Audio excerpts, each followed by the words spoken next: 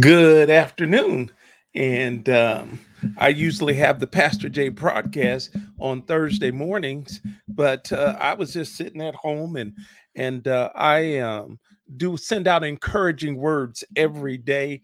Well, Monday through Friday, I have a long list of people that I send out over the internet via email, and I write some on Facebook. Sometimes I put them on other platforms.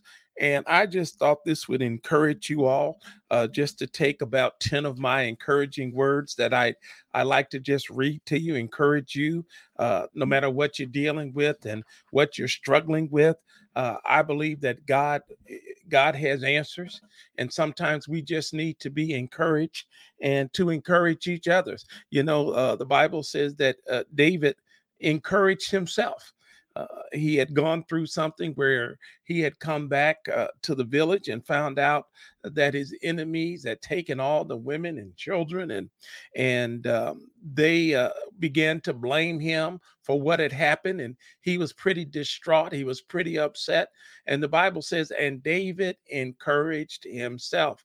And sometimes in life, there's no one around but God, you, God, and the Holy Spirit, but that's enough and to have the Holy Spirit minister to you. And sometimes you have friends come along and they encourage you. And like my pastor used to say years ago, one word from God can change your whole situation. So I picked out about 10 of them. I won't be long. I won't try to do too much commentary with them, but I hope that these can be a blessing to you, whether you're reading them live or listening to them live or listening to them at some other date. But these are just some of the things that God lays on my heart daily to share with people that encourage and inspire. And I hope they be a blessing to you. The first one is the most important thing that God will teach you is how to love people. It's the only proof that we have to prove that we know God.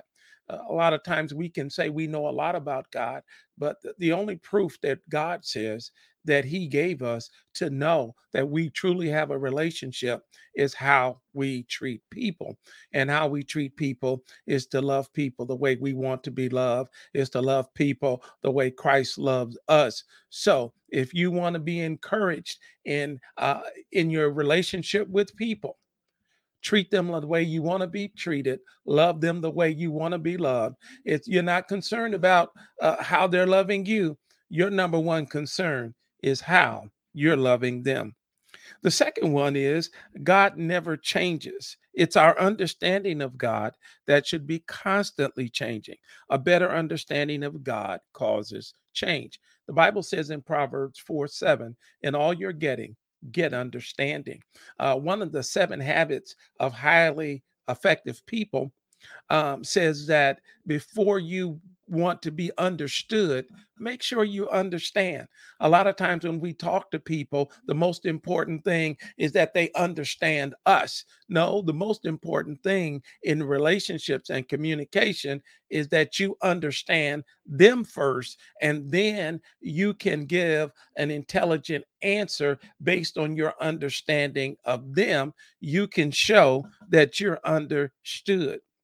So, a better understanding of God, and the only way that you can have change is to get an understanding of Him. So, in all you're getting, God, give me an understanding of what's going on around me, an understanding of what's going on in me, an understanding of the thoughts that I have, an understanding of the things that are coming at me. Lord, you figure all things out for me, and you show me. Again, get understanding. The third one is it's hard to see God when we have things in our lives that's blocking our view. It's hard to see God when we have things in our lives that are blocking our view. Uh, Things like jobs, children, family, careers, obligations. We can get so caught up. One of the popular words that I hear young people speak is they're grinding. And I get it. It's to me, it's a term that means hard work, and there's nothing wrong with hard work.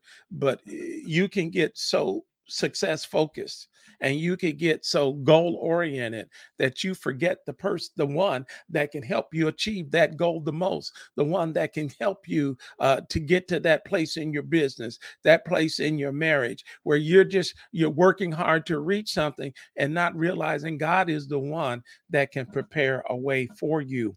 And you can get, like I said, it's hard to see God when you have all of these things blocking your view. Sometimes you need to retreat.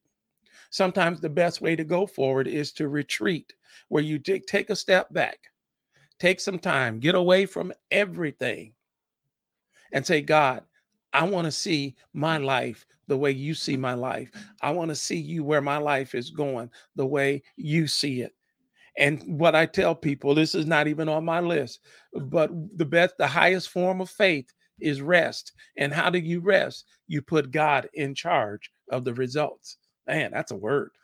You put God in charge of the results. That way, you don't have to work hard. You'll work smart. The fourth one is people aren't impressed with how much we know about the Bible. They're impressed with how well we live the Bible.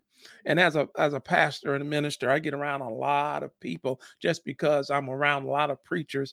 And a lot of times we try to impress each other with what we know about the Bible. The real impression, or the best impression that you can make about Bible knowledge, is how you live. Not how well you can teach it, not how well you can preach it, not how well you can explain it, or even not how well you can correct it. The best way is when people can sit back and observe the Bible talks about observing your conversation, which simply means a lifestyle, where people observe a lifestyle. And the people that really can be impressed with you are the people that know you best and people that live with you. And if you can't impress them with how you live the Bible, maybe you really don't even know that much about the Bible. Maybe you just know, or let me say this, maybe you're not really committed to what you say you know. Because again, people aren't impressed with what you say you know about the Bible. People are impressed when they sit back and they can observe how you live the Bible. And now they can use the way you live as a role model. Paul said, follow me as I follow Christ. He didn't say, just follow me as I talk about Christ. He says, follow me as I live Christ before you. That would be the qualification for you to follow me. Number five, I have 10. Many people believe that we only need Jesus to keep us out of hell. Jesus came to teach us a better way of living. Uh, I believe the most important thing that Jesus did was to teach us a new and better way of living. That his message wasn't just, I'm trying to keep you from eternity in hell. What I'm really trying to teach you is how to get along with people, how to love people, how to treat people, how to love yourself, how to forgive yourself, how to give people grace, how to give people mercy, how to give people understanding. Those are the greatest lessons that Jesus taught us. And that's why we need him. Praise God for eternal life and all those things. But it's living here on earth. That is the most important thing that Jesus taught us, is that he wants us, that as it is in heaven, so let it be here on earth. That's the life that Christ wants us to live, and that's the one that we should want to strive for, and not just say, well, I'll live a life of I'll live this terrible life here on earth, but at least I go to heaven. No, I want to represent God here on earth, that on earth as it is in heaven. Number six, the Bible is for correcting me, not you. I can correct, I can best correct you by letting you see my correction. The Bible is for correcting me, not you. I can best correct you by letting you see my corrections. A lot of times when you're criticizing people, or maybe thinking you're correcting people, what it does is that opens them up to see your flaws. And you know how the enemy uses that. He says, you need to go correct yourself. conversation my wife has told me while I was trying to correct her. She said, you need to go correct yourself. You got enough issues that you don't even need to say anything to me. And that's what it opens the door. And a lot of people think it's more important. And I know they go to the scripture that the Bible is for correction. And I'm using the Bible to correct you. No, the best correction that you can use the Bible for is to correct you, and then go tell people how the Bible has corrected you. And you will inspire people to be corrected, not by just you pointing the finger at them, but by you being a living example, being a living witness of how God has corrected you, because that becomes your testimony. That becomes your witness that the same God that can correct you is the one that correct me. So I spend most of my time talking about how I was corrected and less time talking about how you need to be corrected. Our person said, well, yeah, they don't want to receive correction. Well, maybe you're not qualified to give the correction. You might have the right message, but you're the wrong messenger. Think about that. Number 7, Jesus didn't come to punish us for doing wrong. He came to forgive us, correct us, and empower us to what's right. Jesus was interested in what's right. He's not interested in going around pointing the finger about what you're doing wrong. He's interested in you doing right. That's why we're called righteous, because God sees us as right. He sees us as having the ability. Righteous means that I can stand before God without any guilt, fear, or condemnation, as if I've never done anything wrong. That's what forgiveness does. And so he's not here to point out this sin, that sin, this sin. He said, I'm the way, the truth, and the life. I can show you how to do things right. Because if you focus on doing what's right, you don't have to be concerned about what's wrong, if that's where your focus is at. Number 8, never criticize someone for a decision you never had to make. Never criticize someone for a decision that you never have to make. Now, why do I say that? You have no idea the pressure. You have no idea what all went into someone making a decision, even if it was a bad decision.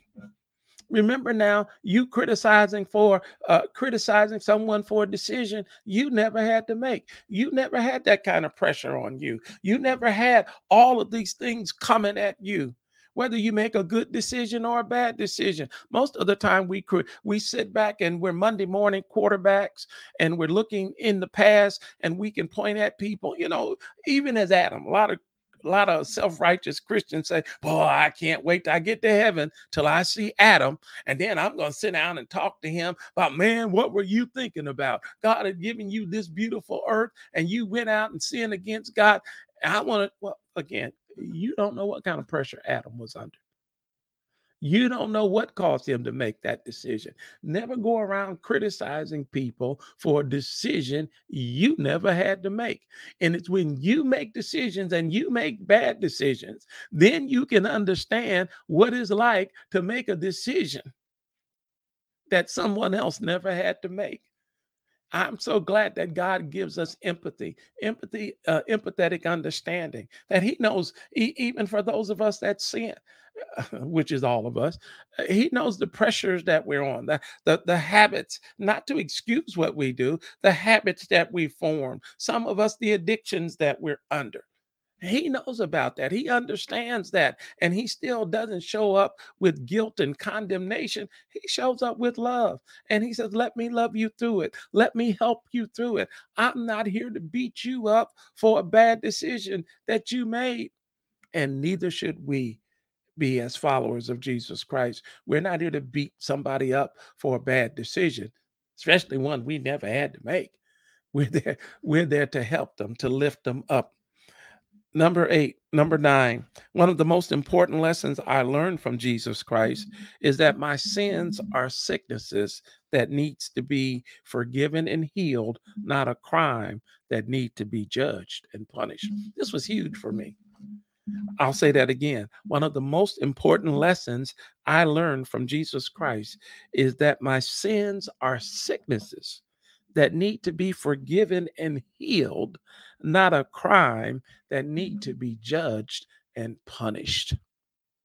Jesus called himself the great physician.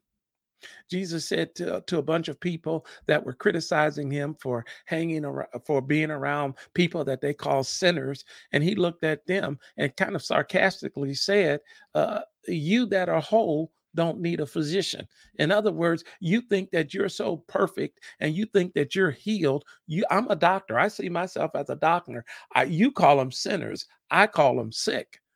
And because I don't look at them with judgmental eyes and I don't look at them to punish them, I don't see what they do as a crime that needs to be punished. I see what they're going through as a sickness that needs to be healed.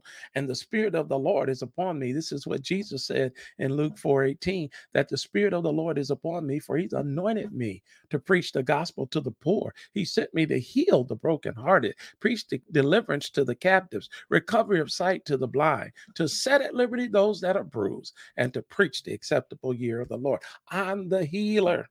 Acts 10:38, how Jesus Christ of Nazareth went about doing good and healing all those who were oppressed of the devil. And so when he looks all over the world and he see people doing evil and wicked things, he doesn't say, boy, they need to be judged and punished. That's for the government to do when they're breaking laws. They have plenty in place to judge and punish people. But as a believer in Jesus Christ, my first reaction to them is they need to be forgiven and they need to be healed. The last one, number 10, it says, God's love should lead you to God's grace, God's mercy, forgiveness, and empathetic understanding. God's love, God's unconditional love, because this is the way God treats us. He treats us with unconditional love. We can't do anything to get him to stop loving us. And so that's the way we would treat people, that nothing someone can do to us that should be able to get us to stop loving them. Now, sometimes you have to love them with a restraining order. Sometimes you have to love them in a different home. Sometimes you have to love them in a different city, but you don't stop loving them. You don't stop wanting God's best for them, even if you and I cannot get along. Why? Because that's God's love. And God's love is progressive. You grow in this love. And the first thing that you start understanding about God's love is that I need to give them grace. I need to give them things, favor that they can't earn, they can't pay for, that I just decided to give them to them. I speak well of them. I want good things to happen for them. I want God's blessings in their life. Regardless of our relationship, I still want God's best for them. That's what God's love will lead you to. It will lead you to God's grace. It will also lead you to God's mercy, wanting them to have the judgment and punishment that you think is due them. Revenge, retaliation. No, I'm going to give them mercy. Again, the government already has things in place, and our courts have things in place to decide whether to give them mercy or not, or to, in some cases, execute their lives. I'm not talking about that. What I'm talking about is how I treat people. The Bible says in Matthew 5:44 that we should love our enemies and bless those that curse us, do good to those that hate us, pray for those that despitefully use us. And another passage says that we're to forgive those who hurt us. And that's our response to people, because that's what God's love does. It leads us to grace. It leads us to mercy. It leads us to forgiveness. And it also leads us to empathetic understanding. I understand how that you were born into a bad situation. I understand that the pressure that your peers put on you. I understand how you got caught up in that addiction. I understand how you got caught up in that habit. I understand. I understand it by my own sin, why you sin. I understand by my own bad decisions how you can make a bad decision. I have empathetic understanding for you. That's why when I see you, I see me. That's the way Jesus wants us to see all humans. That when I see another human, I see me. I see another human that has good, bad, and ugly. When I see another human, I see another person that has made mistakes just like me, that has done good things just like me. That's what I should have for all humans is empathetic understanding, and then what the apostle Paul said, which is so rich in 1 Corinthians 15, when he says, I am what I am by the grace of God.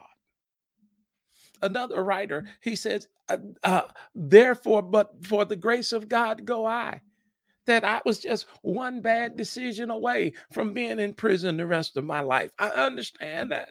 I was just one bad decision away from being addicted to drugs. You got to understand that. I'm just one bad decision away from getting involved with the wrong people. All of us are that way. And when you see other people that have made those decisions and they're reaping what they've sown, man, I don't point the finger and say you get what you deserve. Nobody gets what they deserve. Nobody gets what they deserve. That's the good and the bad. You got to get that. And so when I look at people through the eyes of empathetic understanding. Well, this was just a quickie that I wanted to do every Thursday morning at 10:30 a.m. Eastern time. I'm on Facebook Live. I'm on what else I'm on? Facebook, Twitter, and YouTube. If you're watching on the YouTube channel, please hit subscribe. If you're watching on Facebook, share this with other people, or Twitter, share this with other people. I just wanted to give you a quick word of encouragement. I have hundreds of these. I believe the Lord is leading me maybe one day to publish them. I put them out daily just to encourage us and to grow in the things of God. Well, you enjoy the rest of the day, and I will see you real soon. God bless.